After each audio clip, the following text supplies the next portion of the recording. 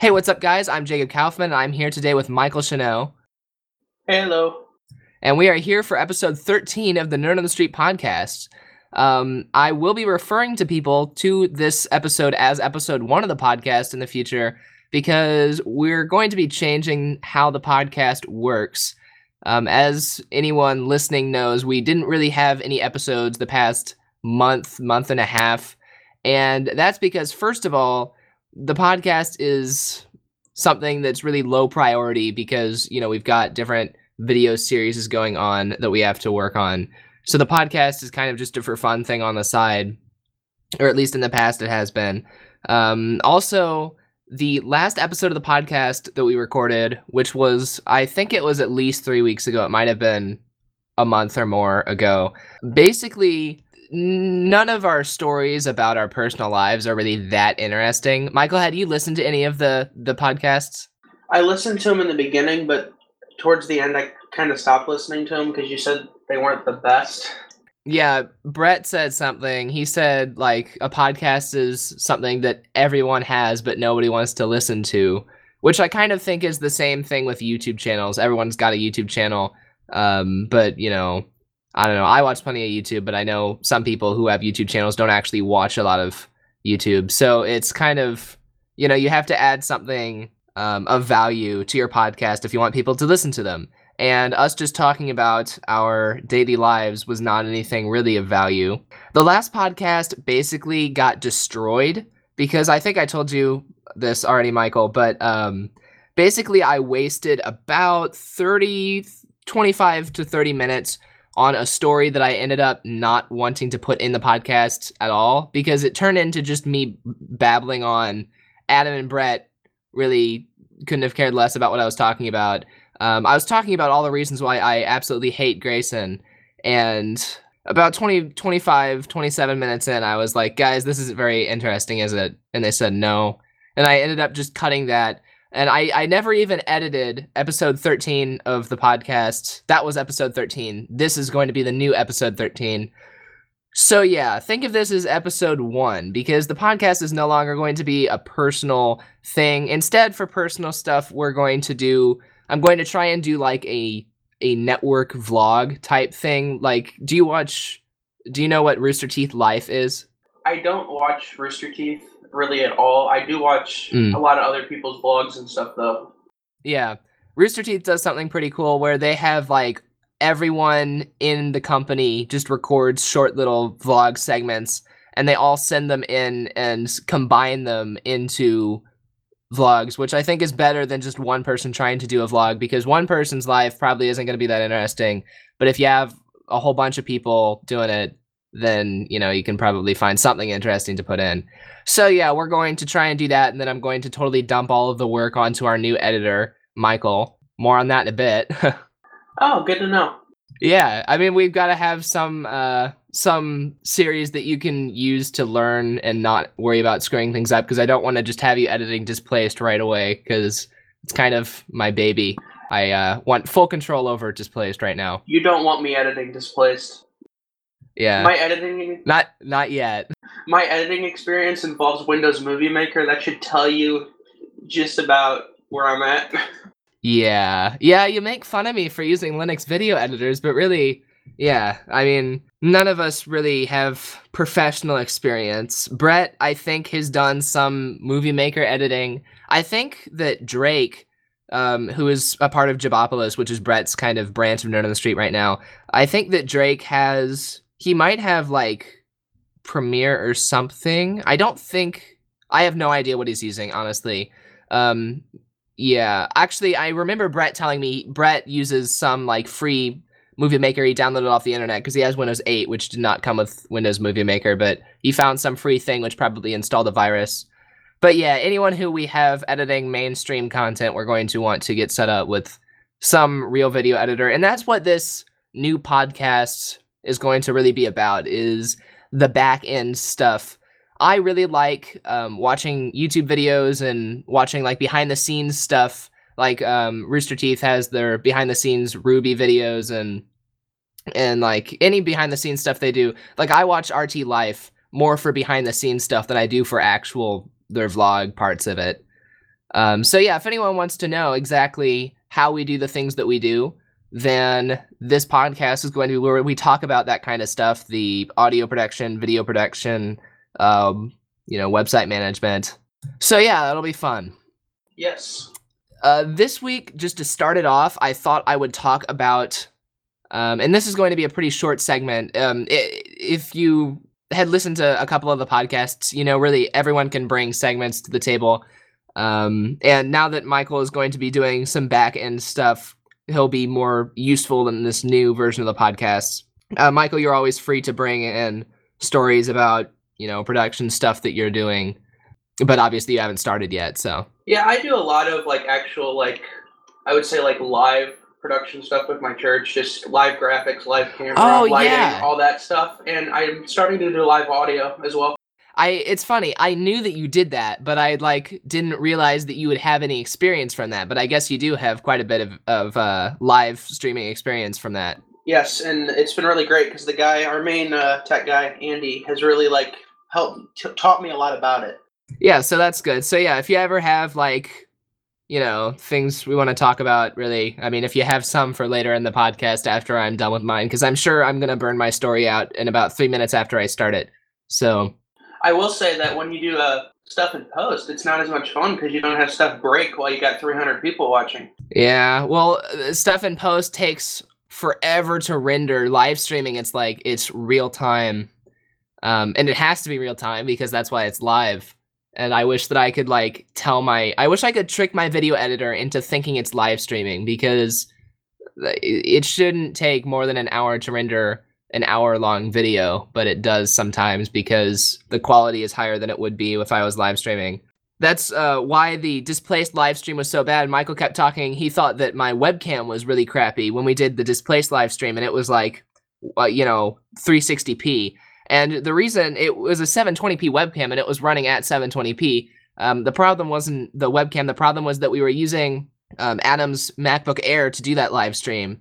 And because his MacBook Air did not have a wired internet connection, I wanted the bitrate to be low enough to go over my Wi-Fi. And so I set the bitrate down to, I think it was 2,000 bytes per second. So yeah, it was, it should have been at around 8,000 really. So the problem wasn't that the resolution was low. The problem was that it was getting compressed so much that it was creating all those graphical artifacts. Yeah, that wasn't the best. And the sad part is if I could have gotten there a little bit earlier, I had a MacBook that was wired, but I couldn't get there in time. I had to stay a little later at work. Yeah, that was what we were planning on doing, was using Michael's, or the MacBook Pro he had possession of at the time. But yeah, that didn't happen. But, I think it was a good live stream anyway. I mean, it's entertaining enough to where you don't need to see every detail. It was more like a video podcast. I just wanted people to see us, because I think that we look more professional when we put our faces online. Whereas you have some YouTube channels where you can look through all of their videos, and they might have 150 videos, but their face isn't in one of them. Well, I've noticed there's some channels too where it's like a whole thing that you don't really know what the person looks like. Yeah. I mean, some of the spammers that we've had in the past, they don't put their faces online, and I do, and it's yeah, I consider myself, I don't want to say superior to them, but, I'm here, I'm a real person, I'm transparent online, at least, transparent in terms of who I am and what I'm doing with my channel. So yeah, I don't get mad about people seeing my face, obviously, because my face is in every single one of my videos. I think you have a picture on nerdonthestreet.com for your profile picture. That's about it. There's a picture of me on the gaming channel as well, I believe. Oh, yeah. Yeah, that's your profile picture. Yeah. Oh, you've been in a couple of the Lenovo laptop review and the server building video. Yeah. Anyway, what were you going to say something about live streaming? Live streaming, I don't have a lot of experience with it. I do a lot of live video, but a lot of it's just recorded. We've started doing some live streaming because our church, I go to Faith Lutheran Church, we have another site that's in Illinois right next to us, so we live stream video over to them so that nobody has to run a hard drive over there. But other than that, I don't have a lot of experience with live stream. Yeah, I'd love to do live stream eventually once this is a full-time company, but right now it's really out of our. I know you want to do live streaming really bad, but it would be a pain to schedule because it needs to be at the same time every week, or else people aren't going to know to show up, and we can't have everyone be available at the same time every week. Not only that, but to set up a live streaming setup is very expensive, and you need a solid internet connection to make it work properly. Yeah, if we wanted to actually like host the server ourselves, then we would need a huge internet connection. When we start doing that is when we can start hosting our own videos for nerdonthestreet.com too, and we can stop embedding things from YouTube. But yeah, I tried doing that. My internet's not quite ready for that either. Well, you have better internet than I do, and Yeah. I think mine actually stopped. I am almost confident mine was being throttled for a while there, because when I would run a speed test, I would have like half a megabyte up or something insane like that. My internet, my speed test will say, "Oh, you have 40 megabytes per second down," and then I would go and download like Ubuntu ISO, and it would be like 2 megabytes per second. And I'm like, seriously? Whenever I do an iOS upgrade or a OS X upgrade or anything like that, that's it. That's all the internet can take. I can't do anything else. Yeah, that's probably a good thing then, that we'll probably be moving the Minecraft server back over to my house in the near future. Well, then you can fix it too. Yeah, that too. Well, it's been relatively stable recently. Yeah, it's to the point where like I just don't want to deal with that anymore. I'll start dealing with it a lot more. I'll be a lot more hands-on once I update it again. But, you know, once I've messed with it enough, then I'm like, I'm not going to mess with it anymore until I update it, because it's just not even worth it. Right now, I think Tyler and then Jabopolis are the only people playing on that server. And obviously it's important that Brett and his friends can make their videos, but yeah. Yeah. Yeah, it'd be one thing like if there was more people on it, but it's really just there's not really anybody on it right now, and honestly, the server, it sits at like 10% constantly.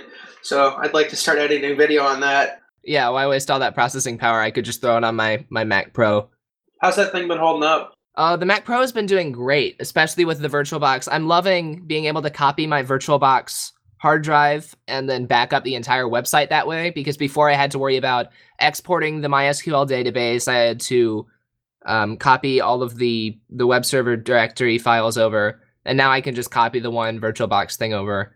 Mumble is still running on Mac OS, and displaced Minecraft server is still running on Mac OS, but everything else is in the mail server, and everything is in the VirtualBox window. What version of Mac OS are you running on there? It is at Lion right now, the highest supported on that version of computer, because it's a 2006 Mac Pro. Yeah, well, you can make it. I've seen people make those run Yosemite at this point. Could. The deal is, I was going to do that if I was going to stick with OS X server, but instead of doing that, I think I'll just keep it on Lion, because I'm using Debian in VirtualBox, so I don't need to worry about having outdated like packages for Apache and MySQL and PHP, because Debian has all the latest versions of that stuff in the VirtualBox window. So it doesn't matter how outdated macOS gets. I'm still going to have all the latest stuff in VirtualBox. Yeah, I guess that's true. Sorry, go ahead. If I ever use, this is always going to be an issue. I'll cut out most of those moments in post for this. If I ever start using the Mac Pro for personal use, if I ever get like a different server to use, which I can totally do now, because now that it's in a VirtualBox window, I could just get another server and start running VirtualBox on that. If I ever use the Mac Pro for personal use, then I'll upgrade it to the maximum that it can actually go, like Yosemite or whatever it is. Yeah, I really do want a Mac Pro, just because they're solid machines and they hold a lot of hard drives. Unlike, because all the new stuff, like I have the 2012 Mac Mini right now, and if I want to do any expansion, because I don't want to use all my USB ports up, it's got to be Thunderbolt, and that's just so expensive. Yeah. It is. It's like FireWire used to be. It's like you pay a premium for it. And there's still FireWire actually on this. I've got FireWire 800, which is Oh, is there? Yeah, the 2012. I believe even the newest Mac Minis. I don't know if I'm 100% right on that. Have FireWire 800 still, but I'm not sure. Mine does. I know that for a fact. Have you ever used that? I did use it when that MacBook. That was actually the story behind that MacBook is it was my pastor's old MacBook. He updated to a MacBook Air. And I pulled his files off, so I just put it in target disk mode and then pulled the files off that way, because it was the easiest way.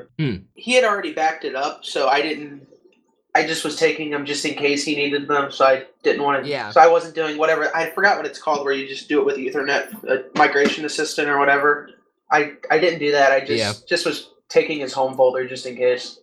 No, yeah, I'm the same way. I don't mess with like backup utilities on my Linux distros. I just copy the home folder because that way I know exactly what I'm doing. I did some research on that backup utility, and it seems like it worked for most people, but it had a tendency to crash sometimes too, and that would have sucked. Yeah, my problem with Linux backup utilities, I know like if you use Time Machine, it's going to work, and if you use like whatever comes with Windows, it's going to work. There isn't a standard for Linux though.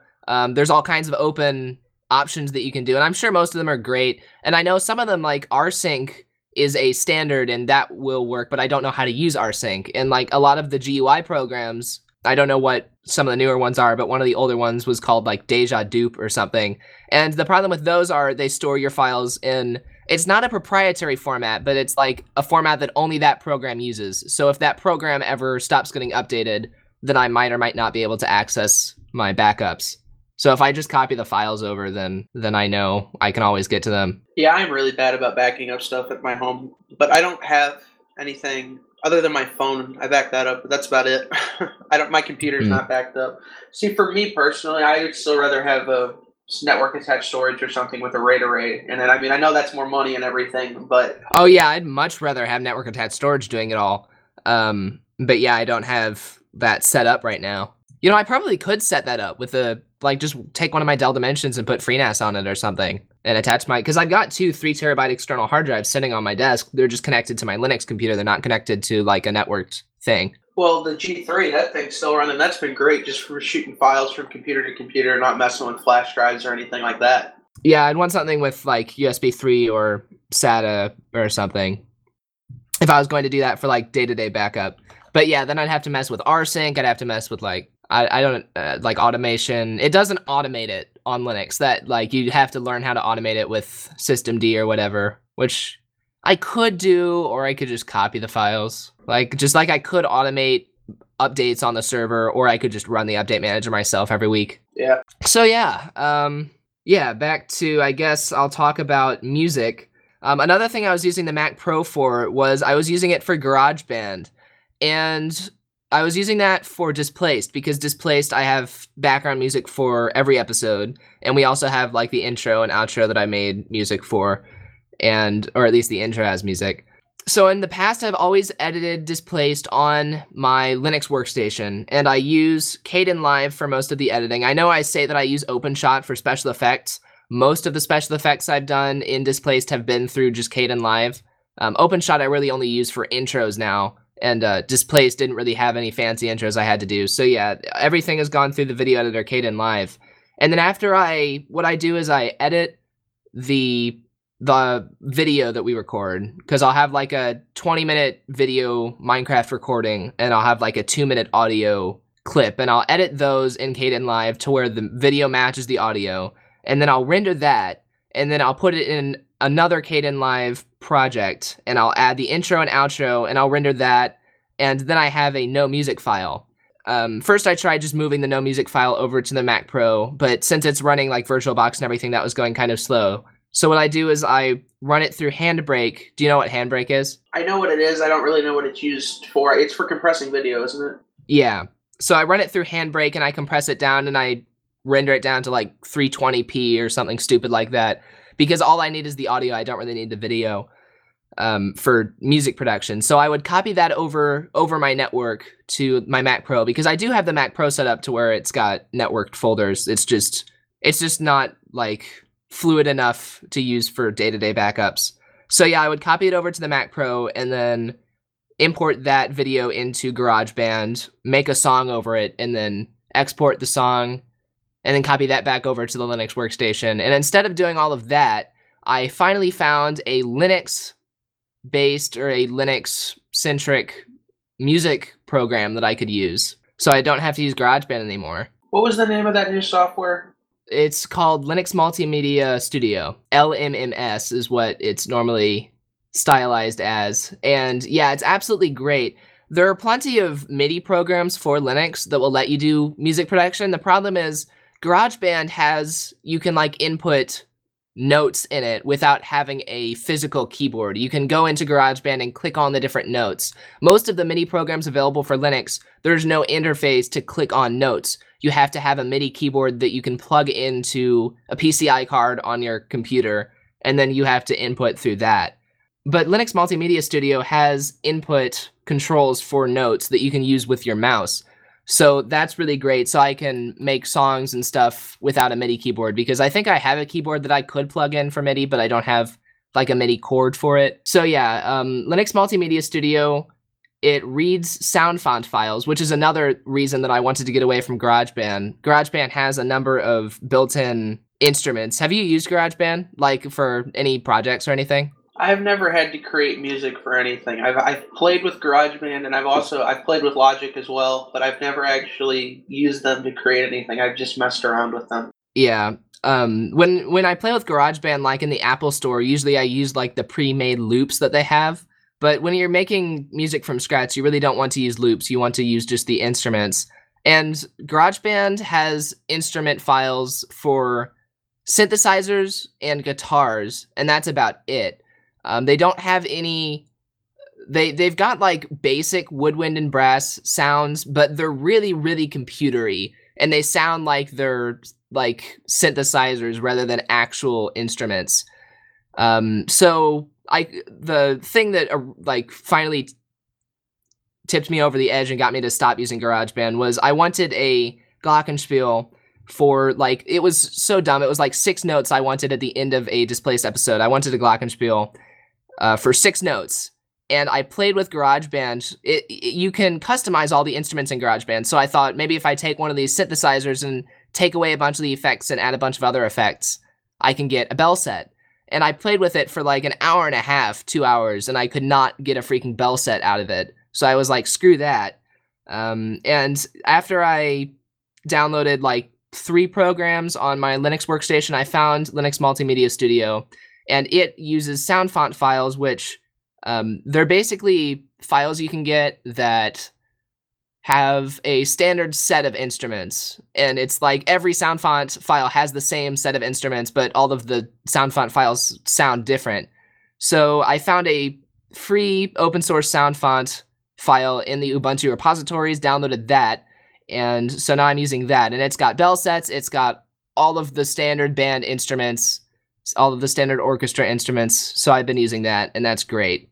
So yeah, I don't think you've seen, what was the latest Displaced episode that's been uploaded? Episode 9? I believe it was 9, which I watched last night. Yeah. Yeah, so up to episode 9, with GarageBand, I was making the music, and what I had been doing was I was importing the video, like I said, and I was making a song that was about the same length as the video. And I thought that that was the best way to go, just making background music. What did you think of the music so far? I thought the music was pretty good. Again, not much experience in the music side of things with the videos and stuff, but I didn't think it was bad or anything like that.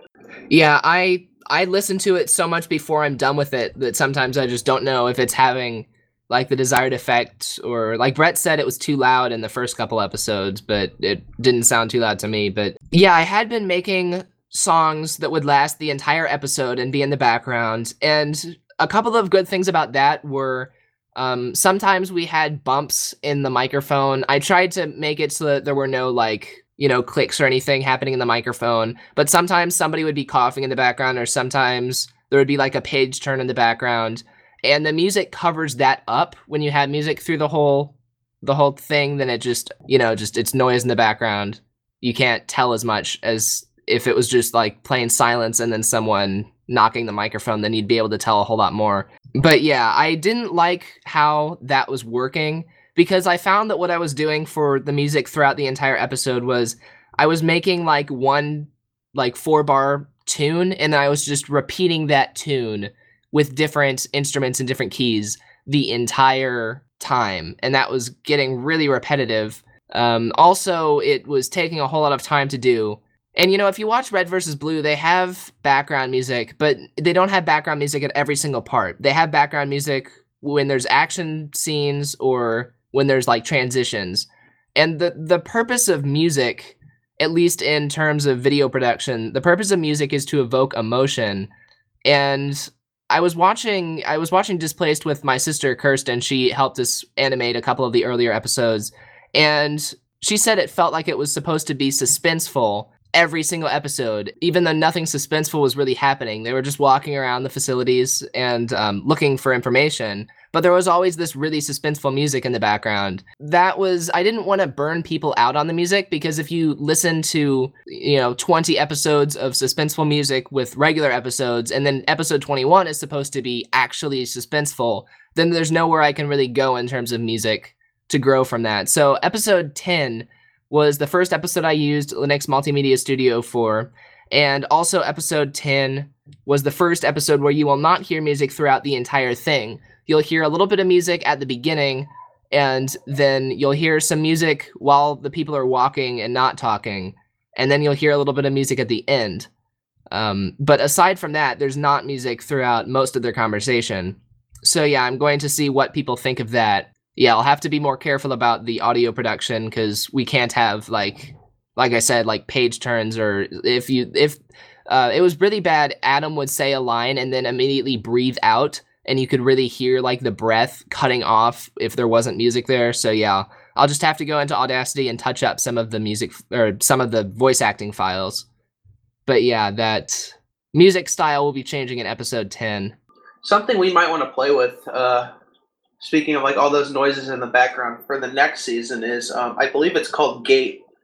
And what that does is, I am not a professional at this by any means. I'm just kind of self-taught, and as well as by people at my church. But Gate, I believe, is you set it at a threshold, and any noise below that threshold will not register in the mic.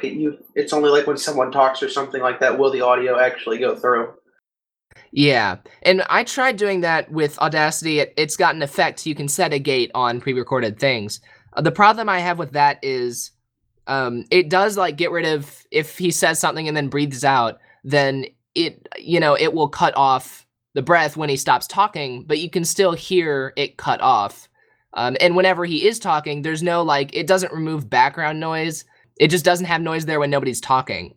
So like if there's like clicking in the background and then somebody's talking and the clicking's always there, Gate will remove the clicking when nobody's talking, but it'll still be there when people are talking.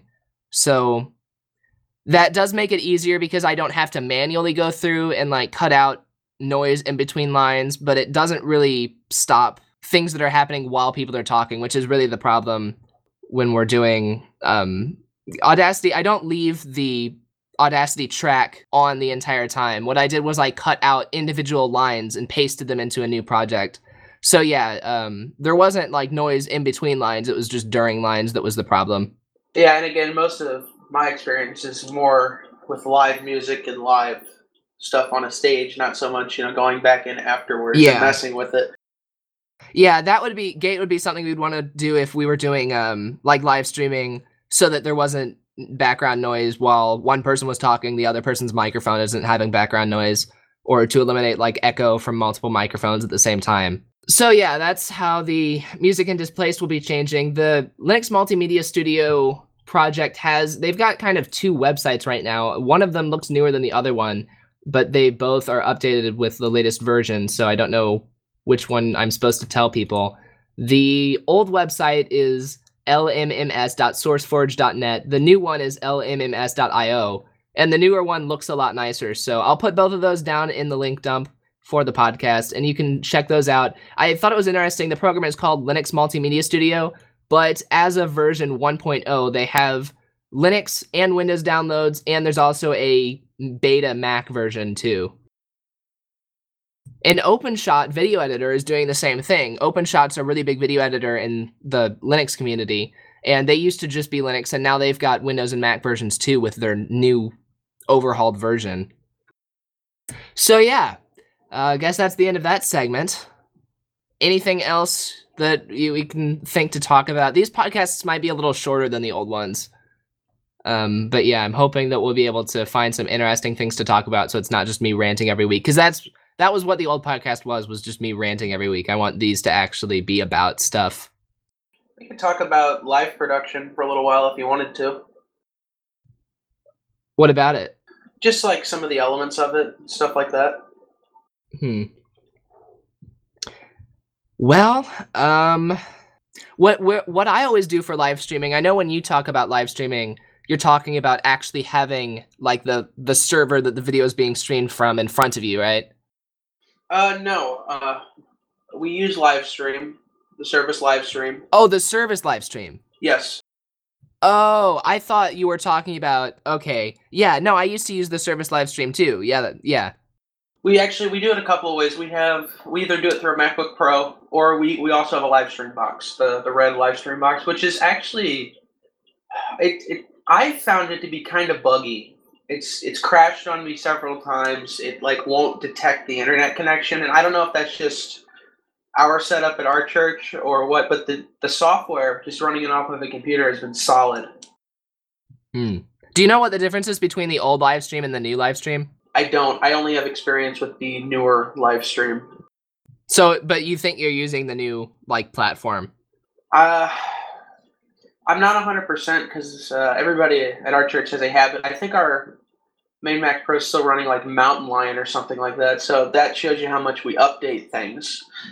Yeah. So well, it has more to do with like they've got two web platforms. You can send your video to the old platform or to the new platform. They're probably using the new platform if they've got one of those boxes. Yeah, I'm sure we are using the new platform for that, but I can't be 100%.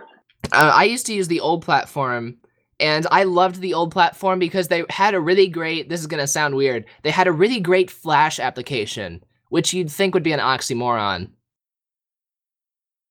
But yeah, that was a joke. I know. So yeah, this is why you weren't on the older podcasts, but now it's okay.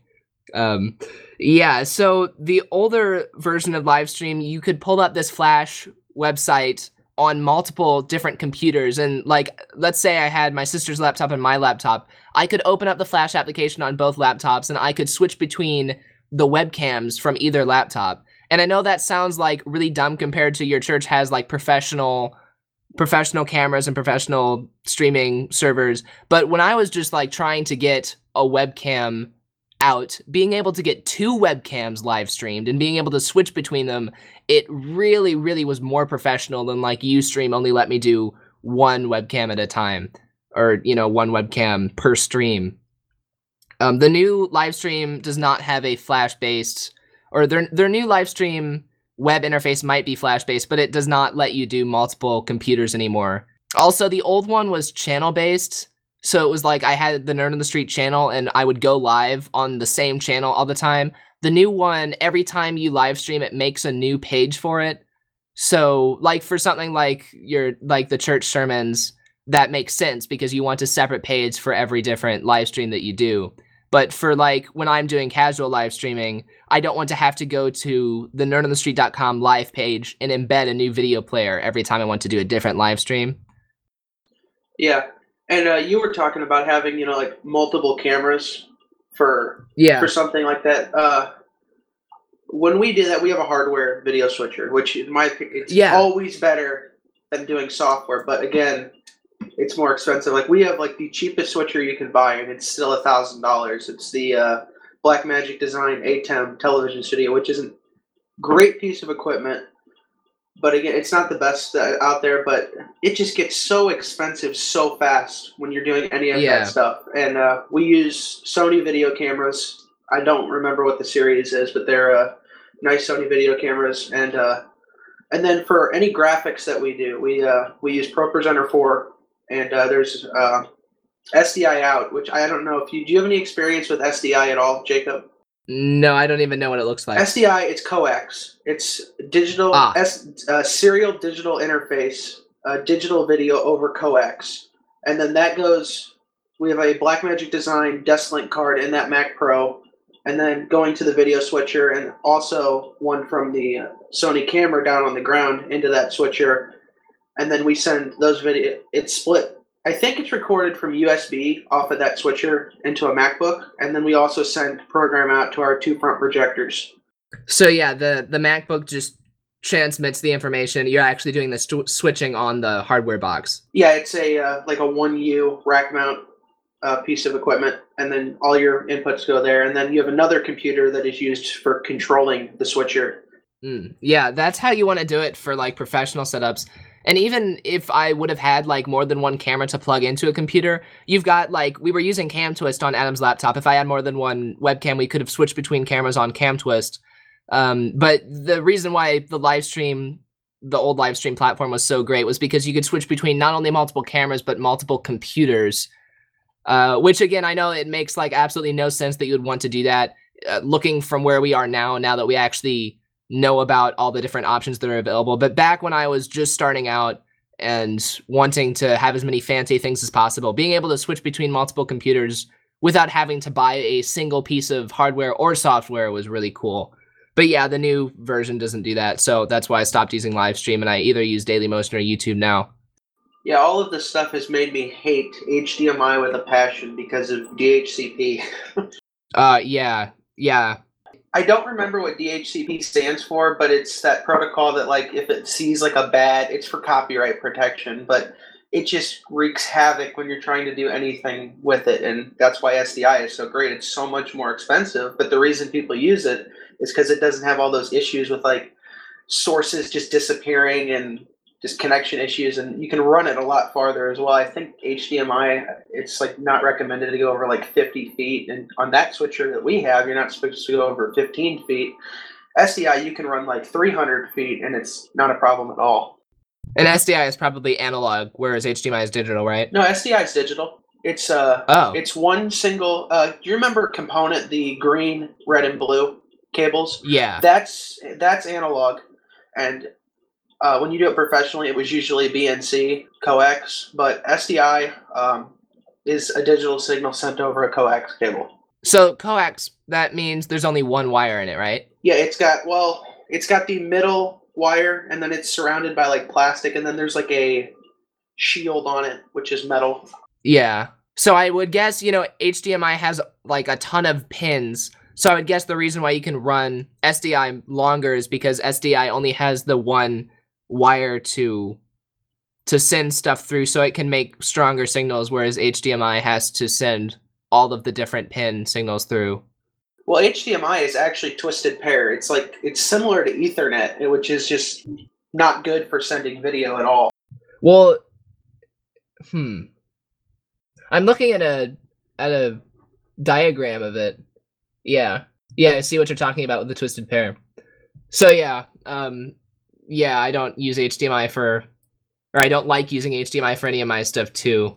It's also a really fragile connector, HDMI. Micro HDMI is better, but the full-size HDMI, you bump that, you're going to rip the plug off and just get it stuck in whatever it's plugged into. Oh, yeah, I haven't had that happen yet, but because with could potentially be an issue. I have to think about it. Yeah, well, also with SDI, sorry, it's a locking connector, so you push it in and you lock it with the BNC, and it's not going to come out. Oh, yeah, that's fancy. Little expensive for our budget right now, but hey, we can hope. Yeah, eventually. Yeah, right now we would be lucky to get a decent upload connection to go through Ustream or something with. But yeah, so you guys used Livestream. So what you do is you send the video to Livestream, and then Livestream sends it to all of the people who are watching it. Yes, and right now it's not. That is our eventual goal, to have people watch it live. But right now it's more of it's so we can get video to our other church, our other campus. But eventually, I believe the goal is, because we just had our internet connection upgraded. It's like 20 down, 20 up, or something like that, and it's amazing. Wish I had that kind of speed, but I don't feel like paying Charter $1,000 a month. Yeah. So you pay Livestream like a monthly or annual fee for that? I'm sure they do. I'm not really sure. I'm just kind of running the stuff. I don't really know what everything costs. Yeah, I don't mean you personally. You obviously aren't running the whole show, but yeah, they pay for that a recurring fee for Livestream, because what they're doing is they're sending one copy of the video to Livestream, and Livestream sends it to whoever's watching it, be it one person or 20 people or 100 people. If the church was hosting their own Livestream server, then they would have to send a stream of the video to every single person tuning in, which would require even more of an internet connection, which is why they probably don't do it, or is probably why they don't do it. Yeah, where we live, it is like impossible to get a decent internet connection unless you're willing to pay charter to run a fiber optic line to your place of business. Yeah, yeah, you'd think, like, I don't know why Austin, Texas is so darn important, yet St. Louis, the freaking middle of the country, has nothing. Yeah, they've got FiOS, they've got Google Fiber, they've got AT&T's new fiber optic network. They got everything. Well, we'll deal with it for now. Well, What was I? Google Fiber is not that far away, is it? It's in Kansas City. It's in Kansas City, but the thing is, like, it's not.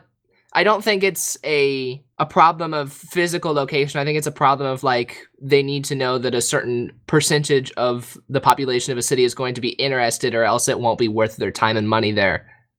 Well, they got two. I can guarantee them that. Yeah, definitely. Google Fiber, actually, you're not allowed to use it for a business yet, though. It's still home only, residential only. Well, I didn't read the contract. Whoops. Yeah, that's. You know, I'm sure they wouldn't be able to really like tell what you're using it for because they say they don't track it any more than any other ISP does. But if they give you a dynamic IP address or something, then it would be a problem. Yeah, it would be. So yeah, I was gonna say something about live streaming. Don't really remember what I was. I guess I was gonna talk about. Yeah, you need anything before your video stream is up to you. Like you can have a webcam plugging into your computer, or you can have 3 professional studio cameras running into a mixer, running into a computer, but you set up whatever you want to be streamed in some sort of video setup, and then you run it into, it has to get from your video stream to the streaming server, which if you're using live stream, the streaming server would be live stream. For me, I have to get it from my computer to YouTube servers, so I just upload it to YouTube, and then YouTube copies it and sends it to everyone else.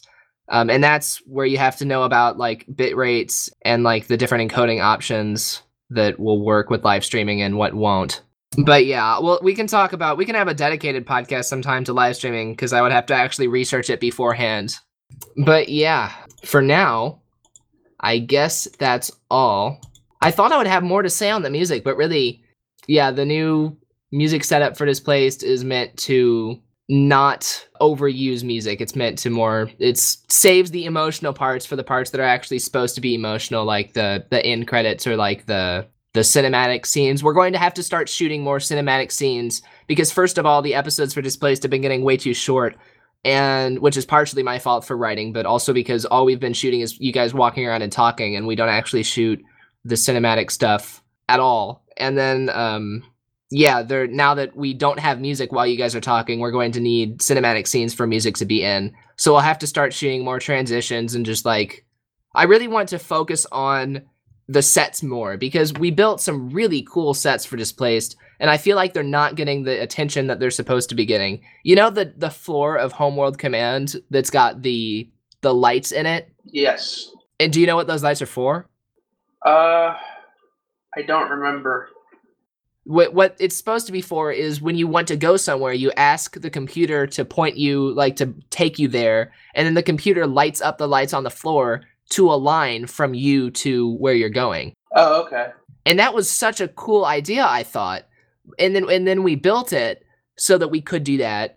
And then we've been turning on the lights between episodes to where they're supposed to be, but we never show the hallway, or we hardly ever show the hallway. So yeah, I'm going to try and add more cinematics, more just walking around, more stuff showing off the sets, because once season 1 ends and they're not anymore, spoiler alert, nobody listens to this anyway, but once season 1 ends, we're not really going to be using any of these sets anymore, so we want to show them off now because we spent so much time building them. Yeah, you guys spent like a solid week of just nothing but building sets when we were in Hawaii, wasn't it? Yeah, and then we weren't even half done with the season when you guys got back. We were far enough to start things. You know, originally I wanted to get all of Displaced done over the summer. Obviously that didn't happen, but yeah, I still need to build Cheyenne Mountain, so that'll be fun. Yeah, that'll take a little while. Yeah, because I want that to be like the biggest set because it's going to be the last one that we see. this season. But yeah, so that's what's coming with Displaced. More cinematics so that we can use music better. That's all for this episode of the podcast. We do have forums at nerdonthestreet.com if you want to talk about video production. You know, in the past, I didn't really want people talking about their own websites or channels on YouTube or on nerdonthestreet.com because they would be competing with us. But at this point, I just love anyone at all to go to that website because we don't have really many people on the forums right now. So yeah, talk to us on the forums at nerdonthestreet.com. I'm Jacob Kaufman. I'm Michael Chanel. And we'll see you guys later. Bye. Bye.